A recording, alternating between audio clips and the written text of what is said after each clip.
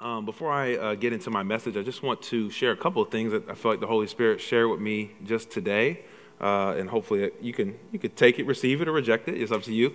So one of the things the Holy Spirit shared with me was He said that peace precedes purpose. Peace precedes purpose, and so it's just this idea that we come to God as we should, and we have our situations, our circumstances, the things that we're believing for, whether it be financial, physical, whatever it may be. And I think of the story where the disciples were in the boat with Jesus, and there was a storm, right, that was taking place, and the disciples were panicking. But Jesus was sleeping. And so the whole idea is that, Jesus, yes, in the story, he rebuked the storm and he calmed it. But he rebuked them because of their lack of faith. In other words, he was in perfect peace, but they weren't. And so I think one of the things that I think the Holy Spirit's challenging me, and perhaps he might be challenging you, is that continue to believe the Lord for what you're believing for, but God wants you to have peace in your situation, no matter what it is, no matter what the storm looks like. It's possible to have peace. How many believe that? It's possible to have peace. I know, and if you don't believe it, that's okay.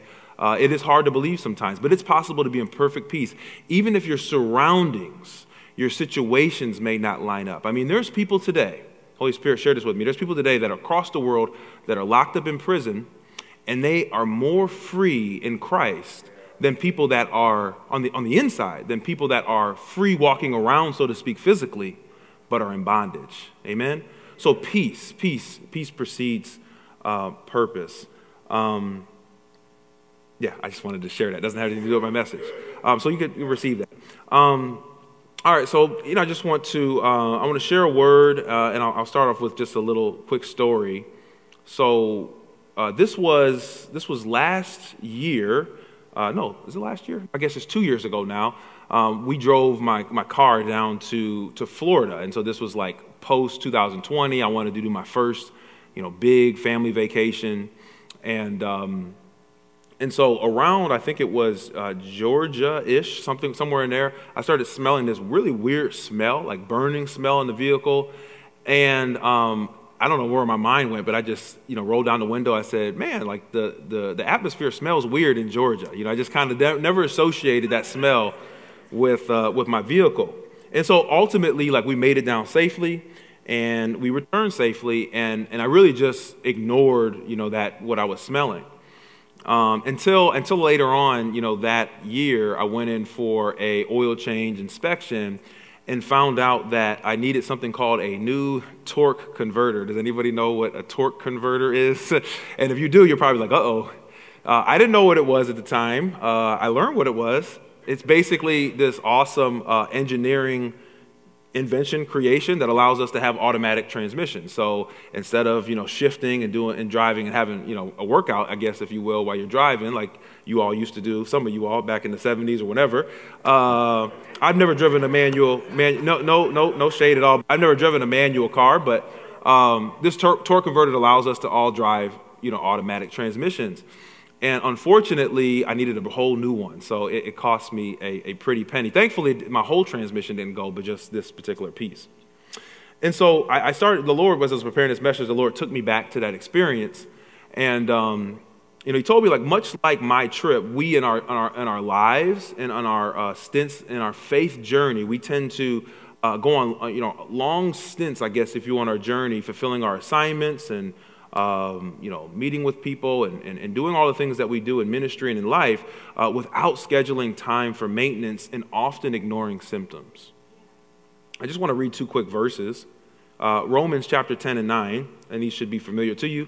If you confess with your mouth that Jesus is Lord and believe in your heart that God raised him from the dead, you will be saved. So this is a part of what we call the Romans road, the road to salvation that lays this out. And so I believe this verse. How many believe this verse? Like, I believe this verse, right? Believe in your heart, confess with your mouth.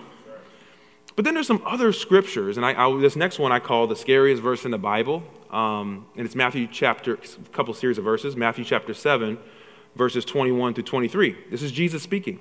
He says, look, not everyone who says to me, Lord, Lord, will enter the kingdom of heaven, but the one who does the will of my Father who is in heaven.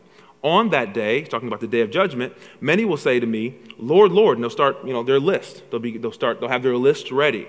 Did we not prophesy in your name? Did we not cast out demons, heal the sick, blah, blah, blah, blah. Did we not do many mighty works in your name? And I will declare to them, I never knew you. Depart from me, you workers of lawlessness. And so I call this the scariest verse because it's pretty sobering. I mean, how is it that these people that have casted out demons are still going to end up in hell? And this is in Jesus' words, right? And so, I've wrestled with God on this, this kind of dichotomy, if you will, for some time. It's like God says in the Bible, on one hand, I don't have these references, but there's a scripture that says he doesn't want anybody to perish. And I believe that God is that way. He's an all-loving God, all-merciful God. And he doesn't want anybody to go to hell. Hell was not designed for us. But then on the other hand, it says that there are just those that are predestined or the elect that will inherit the kingdom of heaven. So I'm like, which one is it, God, right? And Paul even says in one of his writings, he says, I die daily. Right? Like I'm saved, but I'm also in the process of being saved. I die daily. Right? And so I just want to propose to you this evening that there is this, I call these formations. I try to not use the word goal. I did a message on that some time ago, but it's just the idea of a rhythm or a cadence in your walk with the Lord, and it really ought to be evident in the life of every believer. Okay, this specific rhythm that I'm going to unpack this evening tonight, Pastor Clarence. And so, before I read the key verse, I'm not, before we put it up, well, it's already up there, too late. Okay, try not to read it. I was trying to set it up a little bit. But just to set a little bit of context, for those that don't know, I mean, there's, so Paul, the great apostle Paul, I won't go into his whole backstory, but he was directly and indirectly responsible with a lot of these churches that were effectively kind of set up post Jesus's resurrection, really in the Mediterranean kind of area, right? And so a lot of the books of the Bible that we have in the New Testament are simply just letters written from Paul. And so you might wonder, like, why is there a First and a Second Corinthians? Well, so part of the reason is a lot of these churches, if you look into this, Paul would set up very quickly. He'd probably visit the area and do his thing, and set up the church in a week, and maybe check up with them on sending them a letter. And we've got Ephesians and Galatians and so on and so forth. But there's something unique about the city of Corinth, in that it was a port city. If anybody knows what a port city is, it's typically a city that's like right on water, where you have ships that come and go and facilitate trade.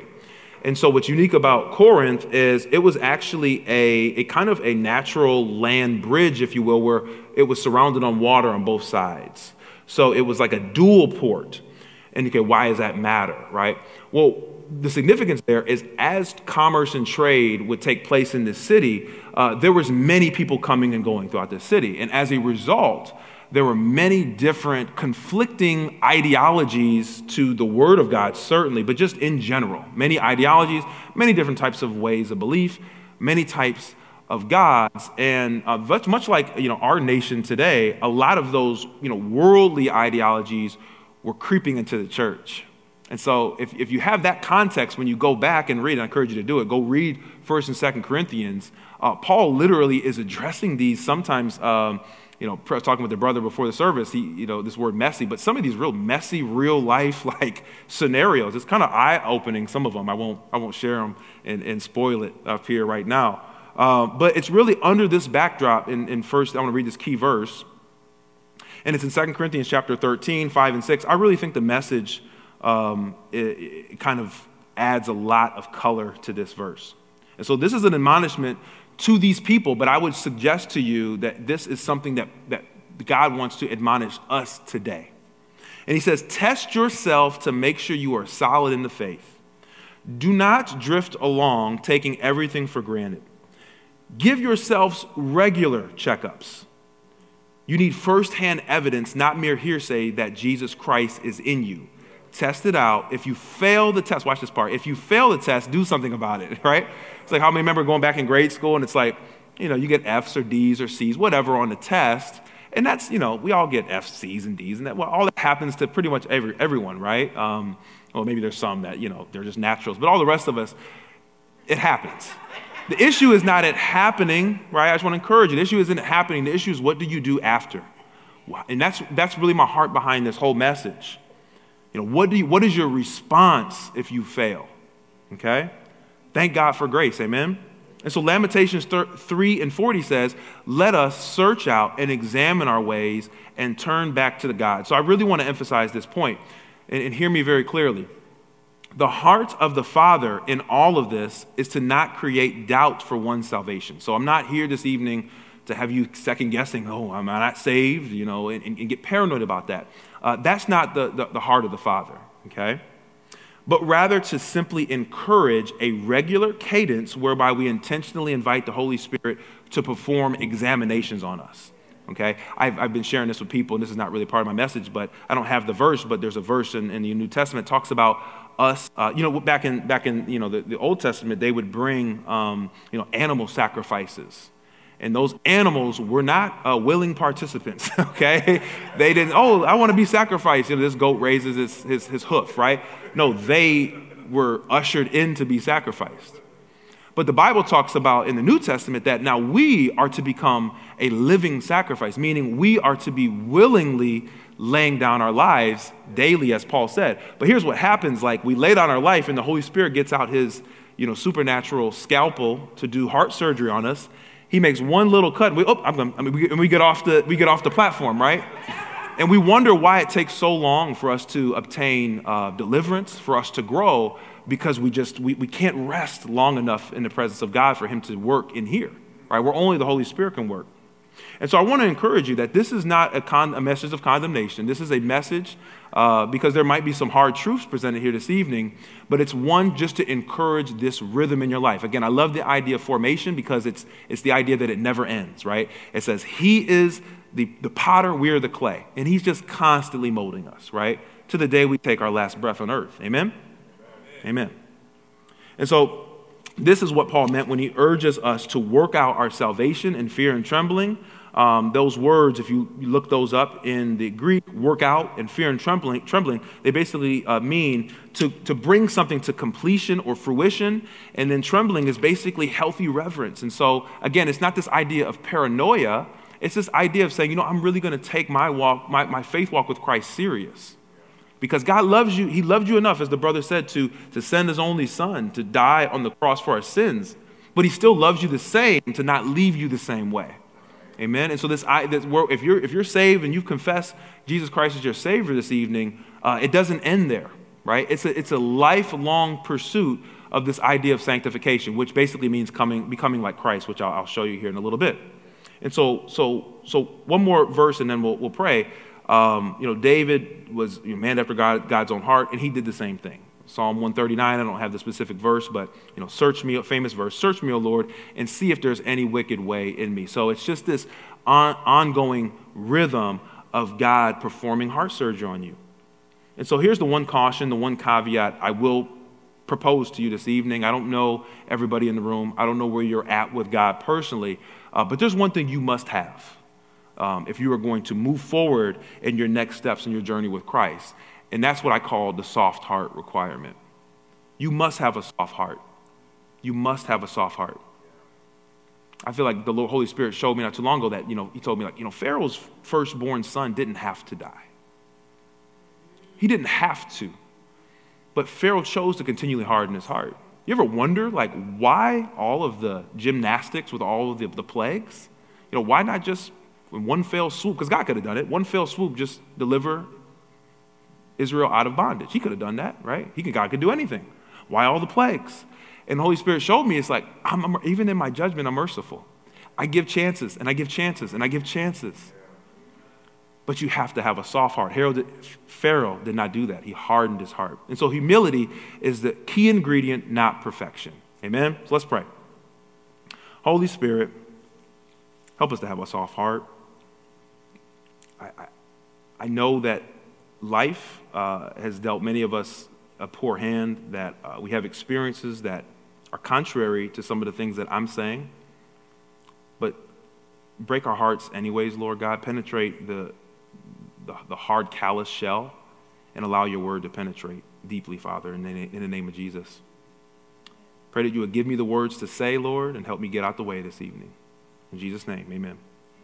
And so what I want to do the rest of the time is just present three, it's kind of like when you go into the doctor's office and, you give them your insurance information, and then what's the next thing they do, right? They give you this medical questionnaire where you got to when's the last time you got stung by a bee, and all this kind of stuff, right? And so they give you this long form to fill out. And so in a similar fashion, I think, one of the things I want to give you are just, three suggestions, and the Holy Spirit may provide more, but three questions. And these are difficult questions, so just try to stay with me to the end. I mean, this is, if you ever feel like you're squirming in your seat, just look back and say, this is for me. I'm talking to myself, meaning me up here, okay? But there are three questions to take before the Holy Spirit and allow him to do what he does, okay? All right. So number one, am I a lover of truth? Am I a lover of truth? Again, when you're in your prayer closet, when you're in time with the Lord, these are questions that we ask God, and as we do that, God will begin to reveal the depths of what's in here, the depths of what's in our heart. A lot of which the things that we do are in what we call the subconscious area, meaning we're not consciously trying. You ever don't admit to this, you're driving down the street and you're fine, you have worship music on, and somebody cuts you off, and then you flip them off, right? It's a reaction. But you just came out of the church. It's how did that happen? Well, that's in the subconscious. It's those deep parts, those reactions that God wants to clean up, okay? And so here's a couple more questions that'll follow up. How do you respond when you hear a lie? Does truth matter to you? How do you discern what is true versus what is a lie in the first place?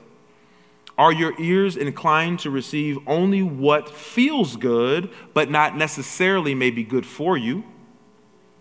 Do you love truth no matter what the situation is, no matter how high the cost, no matter how much it hurts, or do you take comfort in lies? I know, I'm sorry. I hope it will get better. I think, yeah, it will. It will. Let me pick on myself a little bit. I played basketball in all through growing up, and I was generally this tall when I was in middle school. So I was about 6 foot, and there was me and two other kids in my whole class that were my height. And so my philosophy was I'm a center and nobody's taller than me, and I'm going to go out there and dominate, which I did, throughout my middle school years. And until towards the end of middle school, early high school, I went to this tournament in Florida, and there was some future NBA players that were at this tournament. I didn't know they were going to go to the NBA back then. I thought I was going to the NBA, but it was eye-opening how much bigger and stronger and faster these kids were in the 8th grade, I think it was. And but my mindset was I'm tall, so nobody down here is going to block my shot. And so, we start playing, and I start getting my shot blocked a lot. And it wasn't until after the tournament, we ended up doing very poorly, and then we actually did well. We were in a consolation bracket, but then we did well in the consolation bracket. But we took a team picture, and not only was I not as tall as I thought I was playing against other players, but I was probably the third shortest player on the team, right? And so I was faced with a decision, though, right? Here's the point. The point is truth was exposed to me. I was literally the third tallest player on the team. And I had a decision to make between that point and the rest of my career. I said, I could either continue to play like a center and think that I'm taller than everybody and not get my shot blocked, but yet still get it blocked, or I could start to make adjustments to the way I play the game, right? And that's what I ended up doing and getting, carving out an okay career in high school. Let me give you another example. I think about, I love to get, if you heard me speak at all, you know I like to get food examples. I think that speaks to my personality. But you think about, I remember growing up, I don't know if I ever had a meal that I just had water as my beverage. I always had juice. We had the things that, I don't know if people remember the cans of concentrated juice. You pour it in, and that was every time I came home from school, got off the bus, my mother would say, make some juice for the family, and that was one of my little tasks. And I exclusively had juice, growing up. And it wasn't until not too long ago, I don't know, maybe 5-6 years ago, where I started to realize that juice has sugar, okay? As a matter of fact, it's almost exclusively sugar. And that is very, very, very, very, very bad for you. And so I had a decision to make, right? When truth is presented to you, what do you do? And so now, this is not a braggadocious statement. This is just, it's been a formation of mine, but I would say most days, the vast majority of days, I exclusively drink water. I mean, that's all I drink. And so that's kind of how I move forward. I'll share one more on food. It's kind of silly, but you remember these commercials that came out. It's probably been a while now, but it was this whole idea of Subway eat fresh, right? Like Subway sandwiches are healthy because they had this one guy that was supposedly losing weight eating sub sandwiches. Okay, and so for the longest time, I thought sub sandwiches are the most healthiest food you can ever eat. Okay, until I started getting some truth exposed to me about not only the bread on the sandwich, but also the lunch meat and pretty much everything on the sandwich. Okay, sandwiches, and if that's news to you tonight, okay, just do what I did and just take it and do your research or whatever. And so as a result, I had to make a decision about how I viewed sub sandwiches. One more, on a more serious note, I struggle because I come from a background, and it's a little bit more prevalent today, but my father's African-American, my mother's white, and so if you couldn't tell, that's kind of my makeup. And so growing up, I never quite fit in anywhere. I had friends all over, but I struggled a little bit with my personal identity growing up because of culturally, I just didn't look like everybody around me. I'll get around my black side of the family and, not quite the same, and get around the white side, not quite the same. And so, I had a great childhood. I'm not going down that path. I was very fortunate and blessed. But the point was I struggled with my identity a little bit. And it wasn't until I started to realize that my identity, my true identity is in Christ. So I could start to see who I really am when I get connected to the one who made me. And that set me free. Amen? Amen. And so it's just this truth of this reality of truth. The point I'm trying to make is about truth of when it is exposed to you. What do you do? What's your response? I like this movie, and for those that have kids, I'd encourage you if you haven't seen it. But has anybody seen this movie? It came out I think last year. Took my kids to see it. It's called The Bad Guys. I think it came out last year. It's a cartoon movie. It is unbelievably prophetic. If you get a chance to watch this movie, I'd encourage you to do it. It's a kid's movie. And I went back and watched it a second time, and I feel like I want to do a message on it one time. I won't spoil it, but the point is that the worst lies often have the appearance of good, right? The worst lies. And so I think when you think about that, I'll read Psalms 145, chapter 18. It says, I love this, it says, the Lord is near to all who call on him, to all who call on him in truth. A lot of people profess the name of Jesus or reach out to God, but there is this fancy word, a presupposition they have. There's this prerequisite. I'm going to reach out to you, God, but you got to line up and fit in this box. As opposed to just, I'm reaching out to exactly who you are in truth. John 8:32 says, you will know the truth, and the truth will set you free. The three examples I gave, in all three of those, I can share some bad ones, but all three I was set free, right? It was for my benefit. Truth is for your benefit.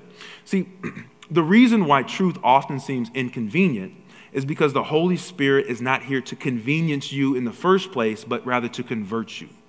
Let me say that one more time. The reason why truth often seems inconvenient, because it does hurt, is because the Holy Spirit is not here to convenience you, but rather to convert you. That's the objective. And this is the prevailing theme. I won't keep sharing that, but as I continue to go, this is the prevailing theme, conversion. When God declares something, it's final. There's no plan B. And Jesus always told the truth. And so this is another key point, is that Jesus' sacrifice on the cross was not only about accepting us the way that we are, but I've already kind of alluded to this earlier, but about offering a way for us to become like him. Okay, so again, it's this idea of he saw, just like Pastor Dominic shared this past Sunday, he saw your sin, past, present, and future, right? He saw all of it, and he still died on the cross, and you're still forgiven.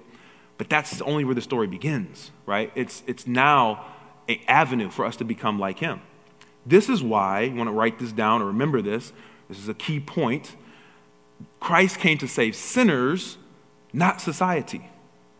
Christ came to save sinners, not society. Revelation is very clear on how this world, this side of heaven, if you will, this time will end.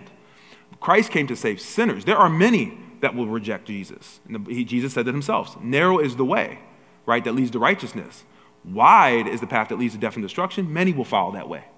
Okay? So this is one of the big reasons why Christ came to save sinners, not all of society. You know, when we read, one of my favorite passages in all the Bible is Romans chapter 1. I mean, it's so rich. There's so much there. And I encourage you all to read that particular chapter, among other verses, it tells us that society openly rejects the truth. And we see many of that today. I mean, it's not hard today. I mean, any social media, any news outlet, and it's very plain in its day, at least to me, of how boldly people reject the truth of the Word of God. And so when the truth of God is received, it has a way of penetrating deep, beginning and continuing its sanctifying work, leaving us changed forever. And so I'll ask again, do you pursue and receive truth in every area of your life? That's number one. Number two, do I receive and rebuke correction from the Holy Spirit? And again, these questions are not to condemn. These questions are you to authentically take them before the Lord and ask the Lord and allow him to begin to respond. Do you receive rebuke and correction from the Holy Spirit? Is your heart soft to the leadings, tuggings, and correction of the Holy Spirit? You know, I think about this church. I've been in this church a little over 20 years. And between all of the many preachers and speakers, in my experience, oftentimes the most impactful services, whether it was something like this or a Sunday, was when I left church so convicted, I lost my appetite. I don't know if anybody can relate to that, but coming into church, I'm thinking about, man, I can't wait to get to Golden Corral after service, right? And you leave the service, and I'm like, I don't even want to eat anymore. It's like that wasn't a fun service. But I realized that even though it wasn't necessarily a feel-good message, it grounded my soul and molded me to become more like Christ. It challenged me. And ultimately, it was for my benefit, even though it didn't feel good. You see, here's the truth. Much like a loving father, God approves and affirms, but he also convicts. And I think as we start to get a better image of what real love is and what a loving father looks like, we'll realize that the conviction of the Holy Spirit is affirmation. It is affirmation. So God doesn't condemn you, but rather his love runs so deep that he goes through great lengths to keep you, to keep you.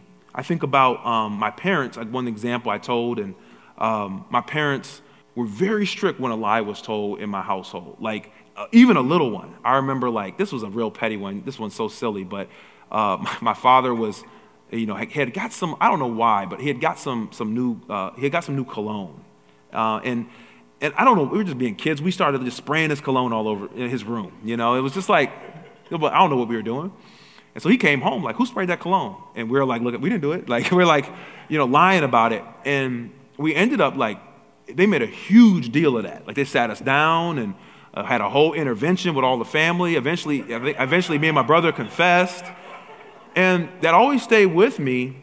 But the reality was, is that what they were demonstrating is that even like the Bible says, even a little leaven leavens the whole lump. So you let a little lie, it's a little lie by itself, whatever. But if you leave it alone, right? I tell the story. I just had this conversation with my son. I said, I'm going to ask you a question. I'm going to give you $1 million, and you got two choices. You can go outside and pull one weed with your bare hands, or you can go outside and pull one tree with your bare hands, that full-grown pear tree we have. Which one are you going to choose? I said, well, I'm going to pull the weed. Yes. It's much easier, right, to deal with something when it's small, right? You let it grow and grow and grow and become bigger. It's a little bit different. And so, Hebrews in 12 and 6, this is just giving us insight into the heart of the Father. For the Lord disciplines the ones he loves and chastises every son whom he receives. And so, it's not like when you walk with the Lord's just constantly beating you over the head with the Bible. The Lord is expressing his love to you by taking time to rebuke you. And so if you haven't felt the rebuke of the Holy Spirit recently, I just challenge you to say, is God, are you like Jesus already? Or, or are there might be some things that God wants to address? And again, it's not to condemn. It's just to continue to usher you along and hold you and keep you. As someone who not only accepts, are you someone who not only accepts correction, but also even seeks correction? So it's just this idea of like, you don't want to just go through life and then you just kind of, well, if I'm doing wrong, somebody will correct me, but be willing to, hey, am I doing this right? Or, this is why accountability as well is so important. This is, something that David very much demonstrated very well. We know David's story. He was far from perfect, okay? It wasn't about perfection. But in Psalms 119, verses 97 through 98, it says, "Oh, how I love your law. It is my meditation all the day. Your commandment makes me wiser than my enemies, for it is ever with me." So again, David's looking at the Bible or the law, not as just as a blind list of rules to keep, just because I'm strict and I'm religious. No, this is life. This is life. These are for my benefit. I need to pursue this. I need to be corrected, right? You see the difference of the mindset? I mean, there's repentance, absolutely, that needs to take place for us to be able to walk in that place. And so in some cases, the conviction of the Holy Spirit can actually even save your life. I mean, we heard the story last week, Pastor Jeremiah, and, kind of the sobering story about, listening to the Holy Spirit when he speaks. I mean, a lot of times this stuff, relates even to physical urgency, right? Similar to even Pastor Clarence, talking about the testimony that he shared with Pastor Karen a couple of Sundays ago. And so, it's not like, a lash on the finger. I mean, this is to benefit us. So we have to get past, looking at the Bible as just a list of rules to keep. It's so much more than that. I heard a story recently, and it kind of really, I think demonstrates this point about conviction. And it says, basically the stat was, I can't remember the specific statistic, but that when you think about a rattlesnake, that it's actually, the baby, like if I were to ask you, if you were to be bitten by a rattlesnake, which one would you, prefer to be bitten by if you had to? Would you prefer to be bitten by a baby rattlesnake or a full-blown adult rattlesnake, right? Like I think at least me, I'd pick the baby rattlesnake. I mean, would anybody pick the adult rattlesnake? So the truth is that baby rattlesnake is actually more venomous than the adult rattlesnake, if you look into this. And so they're actually specifically responsible for more deaths in the United States because people will see a large rattlesnake and they'll avoid it. Oh, that's a rattlesnake.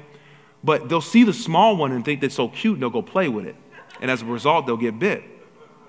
And so I think when I heard that, the Holy Spirit spoke to me, we don't just stand guard and look for conviction from quote unquote big things like, hey, Lord, I didn't do this and I didn't sip this or smoke this, like the laundry list of typical things. But even the little small things, right? Even the little small baby rattlesnakes, the things that can creep in, the small lies, right? Can end up being the things that are most dangerous, right? And so John 16:8 says, "And when he comes, he will convict the world concerning sin," talking about the Holy Spirit. He'll come convict the world concerning sin and righteousness and judgment. I like this quote from Victor Hugo. He's a famous French writer. He says, "A good general will penetrate the brain of the enemy." And this is what Satan's all about. And so if you haven't heard this before, I think many of us have been around church have heard this, but the battlefield of the mind, like Satan and his minions are constantly, the influence of the world, trying to penetrate your mind. And so there's a reason why. I mean, this is, I'd argue it is the reason why we do things like, we'll mindlessly just flip channels on TV. Or we'll mindlessly scroll on our phones, right? Or we'll just, we're essentially riding the wave of the agenda of the prince of the power of the air. We're just blindly it's not quote unquote, per se we're committing a sin, but we're tapping into just the, there's no thought process, there's no conviction, we're just following the world. And so you think about, even in recent years, from specific tragedies that, to viral sensations to, even noble causes to attach yourself to, the truth is, oftentimes, we wouldn't know anything about that if the media hadn't told you to think about that. And it's truly a form of conditioning. So the truth is like, sin only needs a small foothold, and I think I've made that point. A couple more examples that are kind of a little bit silly that come to mind as I think about, Krispy Kreme will do a promotion, and I like Krispy Kreme, but they'll do a promotion and they'll say, "Here's a free donut," right? And it's like, why do they do that, right? Well, of course, like who's going to eat one free donut? I'm not going to go to Krispy Kreme and get one donut. I'm going to get a whole box of donuts, right? Or I've heard, people talk about, going into casinos and they'll register and they'll pull that lever one time and win big, right? And it's like, oh, awesome, like I won, and think that you can keep repeating that. But no, you're sucked in, you're trapped. And so the point is that the truth is that the conviction of the Holy Spirit is life-giving. I think there's a lot of things that we feel we have under control, but we have to realize that our adversary is more crafty than us, right? We can only stand and resist Satan in this world with the power of the Holy Spirit, amen? Like you have to have the conviction, you have to have the voice, as Pastor Jeremiah talked about last week, the voice of the Holy Spirit guiding you at all times. So is the Holy Spirit convicting you on a regular basis? And the last one, what kind of fruit am I bearing? What kind of fruit am I bearing? Luke 6:43 through 45. It says, "For no good tree bears bad fruit, nor again does a bad tree bear good fruit. For each tree is known by its own fruit. Figs are not gathered from thorn bushes, nor are grapes picked from a bramble bush. The good person out of the good treasure of his heart produces good, and the evil person out of his evil treasure produces evil, for out of abundance of the heart the mouth speaks." There was, not that long ago, if you ever seen these in neighborhoods, there's like these portable digital speed limit kind of signs. And I think the idea is as you drive towards them, it's supposed to show you and all those around you how fast you're driving. So it's like, oh, I'm driving too fast, let me slow down, right? That's gonna work, And so they did one of those in our neighborhood not that long ago, and it kind of worked. So I noticed this one particular street, everybody speeds down, everybody's slowing down. Until one day, the battery on the thing must have died or something, and it's not showing anymore, and so people just ignore it. And so I feel like the Holy Spirit, when that happened, showed me, this was just an attempt to produce fruit with no root. In other words, these people had no interest in permanently curtailing their speed. It was just, let me just do something to quickly adhere or appease this sign. But when it's all over and said and done with, this is not going to change my habits of driving. And I think that's very much like how sometimes we approach the things of God. Galatians 5:23 and 24, famous verse here is talking about the fruits of the Spirit. But the fruit of the Spirit is love, joy, peace, patience, kindness, goodness, faithfulness, gentleness, and self-control. Against such things there's no law, and those who belong to Christ Jesus have crucified the flesh with its passions and desires. You think about certain types of fruit. I read that avocados, for example, they take 5 to 13 years to bear fruit. That's a long time. Peaches, on the other hand, can bear fruit in only 2 years, right? And so, whether it's a long time bearing fruit for some of us spiritually, or even in a short time, the point is eventually fruit has to come. Fruit has to reflect the root system that we profess. So the question is, how healthy are your roots? Jesus is saying, essentially, eventually whatever you are cultivating in your heart will be put on display for everyone to see. So if you're cultivating, are you cultivating peace or anxiety? Are you cultivating joy or depression, self-control or self-indulgence? What are you cultivating in your heart? You think about, why do trees bloom or bear fruit, depending on the nature of the tree, in the first place? And the answer to this is the idea of growth. Growth. I've been, alluding to this the whole evening, but all three of these questions all really center around becoming like Christ, becoming like Jesus. And I know we say that a lot, but just to pause to say, God, that's God's desire for each one of our lives, to become like him. It's not too far-fetched, but it doesn't happen overnight. The idea of becoming like Christ is the glory of God, and that can be its own message, but I just want to emphasize that becoming like Christ is the glory of God. That's what God's after. He's after his glory to emanate all over the earth. That was the case in the Garden of Eden. That's still the case today. And so as believers, we are often told like what not to do. And don't do this, don't do that. And I'd like to submit to you again, that's too narrow of our focus. Our ability to mature in God is linked to us becoming like Christ. So in other words, it's not so much what being a Christian is what you can't do, the don'ts. It's that we get to become like him. We got to repent and shift our mindset. Our focus, grace is not for, I've got grace and now I can just go do whatever I want to do. That's bad thinking. That's not what grace is for. Grace is for us being able to walk this path, this journey called righteousness, called sanctification, called becoming like Christ.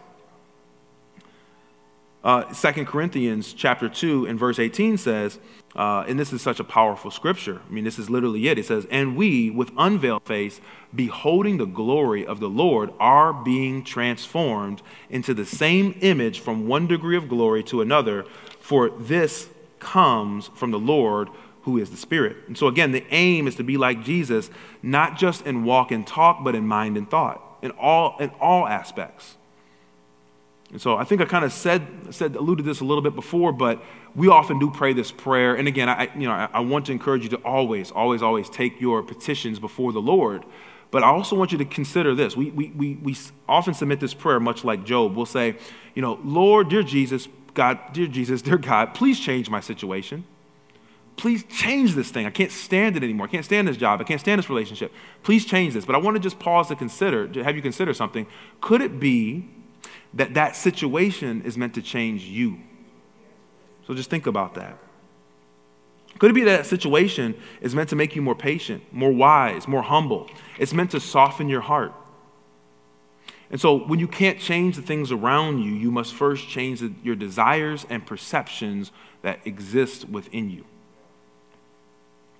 This is James chapter 1. Again, you don't hear a lot of messages on James chapter 1. It's not a fun passage, but it is a place we got to get to.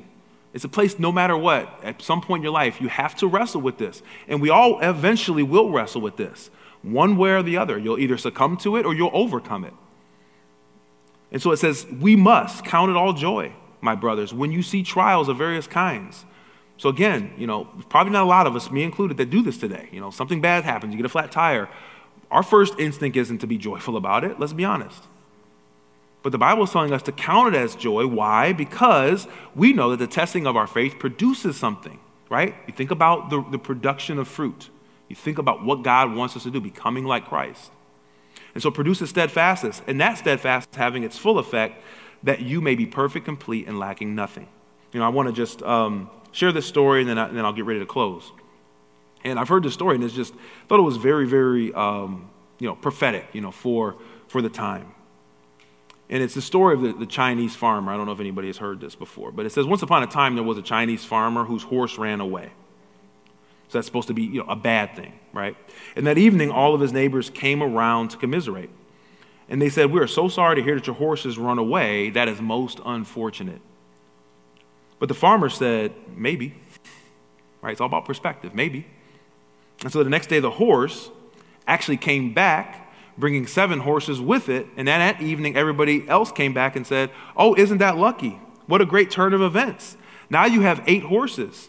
And the farmer just responded again, maybe. The following day, his son tried to break in one of those horses, and while riding it, he was thrown off and broke his leg. And so the neighbor said, oh dear, that's too bad. And the farmer just simply responded with, maybe. And the next day, the conscription officers came around to conscript people or draft people into the army, and they rejected his son because he had broken his leg. And again, all the neighbors said, isn't that great? And again, he said, maybe. What's the point? Just like Job, what we need is God's perspective in all things, in all situations, all circumstances. So whatever you're going through this evening, not saying that God caused it. I'm saying that above all, you need God's perspective. The Bible says that God causes all things to work to your benefit if you love Him and trust Him. And so in closing, if the worship team wants to come up, I just want to put up my key verse again. 2 Corinthians chapter 13, verses 5 and 6. Let's read it one more time. It says, test yourself to make sure you are solid in the faith. Don't drift along taking everything for granted. Give yourselves regular checkups. You need firsthand evidence, not mere hearsay that Jesus Christ is in you. Test it out. If you fail the test, do something about it. And so I just want to encourage you as we close this evening, and we can all stand. This rhythm that I'm proposing to you, this every so often, if it's once a month, if it's once a week, once a day, right? To go and present these questions or others to the Lord and authentically be open for an inward look. And it will help us resist being stagnant in our pursuit to look like Christ. I mean, how many know you're not going to look like Christ by accident, and you won't look like Christ overnight? It is a very intentional, intimate journey. And so number one, in closing, just to review these, keep a soft heart. Don't let pride build walls much like Jericho around your heart. Keep a soft heart. Number two, thirst for correction. Be honestly passionate about thirsting for correction and conviction. Don't just settle for lies. They're not going to benefit you. It may feel good for just a little bit of time, but it's not going to benefit your soul long term. And number three, just like the pastor said last week, long to hear his voice. Long to hear his voice. Don't comfort in any other voice unless it is echoing that of the Father. I think about what Holy Spirit was sharing last week when Pastor Jeremiah shared this word, and he said, Kyle, he said, hearing my voice is much like when you drive out to the countryside to see the stars. I was like, really? He said, all those billions of stars are always there. You just don't see them because of all the lights and everything that we got going on. It's not until you get out into the countryside where you can see the stars. That's how God is. He's always talking. He's ready to talk. But we got to just distance ourselves from all the stuff around us, all the voices, all the, noise, right? And the other thing Holy Spirit said, as the pastor was sharing last week, is he said, the other thing is I want to share so many things with my people, but honestly, we're afraid of what he has to say. Let's just be honest. Just be honest. We're afraid. But I think the Holy Spirit just wants to reassure you that we have to trust him. Everything that he says is for a good reason, it's for a purpose. It could be he wants you to get you out of that relationship, out of that vice. But whatever he says, he's willing not to just say it and expect you to go do it. He's going to take your hand and walk you through it. And he's relentless. He's relentless. He don't care how long it takes. You've been struggling with a vice for your whole life. He doesn't care. It doesn't matter how long it takes. He's relentless. He just wants you to be open about it and confess it and walk with him. Amen? Amen. The Bible says, Jesus talking, he says, my sheep hear my voice, right? So you know if you belong to Jesus. So let's bow our hearts. Let's just close our eyes just for a moment in the presence of God. God, you're so good. It's unbelievable. And it's mind-boggling how good you are. We should have been gone long ago, Lord. But you decided that we were worth it. And so everybody that's in here this evening, that's breathing air through their lungs, that's grace. As we take each successive breath we take, that's more grace and more grace. There's more opportunity. There's more chances.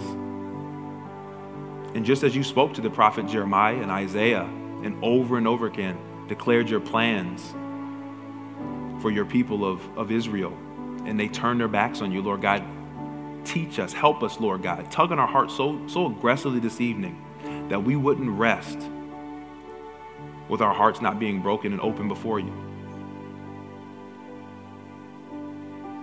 And so, Heavenly Father, we just, we humble ourselves, we submit ourselves to you. We thank you for all that you've done. If there's anybody in here that has never received the Lord Jesus Christ as their personal Savior, they maybe observed it, they maybe have thought about it, but you want to do it for yourself. The Bible says you just need to believe in your heart and confess with your mouth that Jesus is not just Savior, but Lord over your life, and commit to follow him every day from this point on. And so, God, we honor you. Bless the people this evening. Again, we pray that the words fell on fertile soil and they would produce a harvest. We're so excited to see and hear the testimonies of the things that you're going to do. In the mighty name of Jesus, I pray. Amen. Amen. It's been a pleasure being with you this evening. Love you too. Live right. Love everybody. Pray hard. If you need prayer for any reason at all, you want to accept Jesus Christ as your Lord and Savior, you have other prayer needs, I'll be at the altar. Some other altar workers will be up here. But God bless you this evening.